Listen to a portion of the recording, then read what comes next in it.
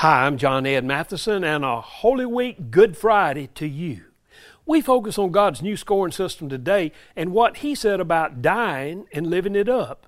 We call today Good Friday because it was the day that God demonstrated that His scoring system was based on dying, not living it up. Society encourages us to buy and participate in things that create a carefree party attitude of living it up.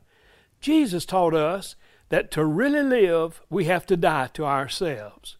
Paul said, "For me to live is Christ, but to die is gain." He also said, "My old self has been crucified with Christ. It's no longer I who live, but Christ who lives in me." Jesus elected to die on Good Friday because He knew the ultimate victory would come in His resurrection on Easter Sunday. Look at God's scoreboard. What's your score in the game of life?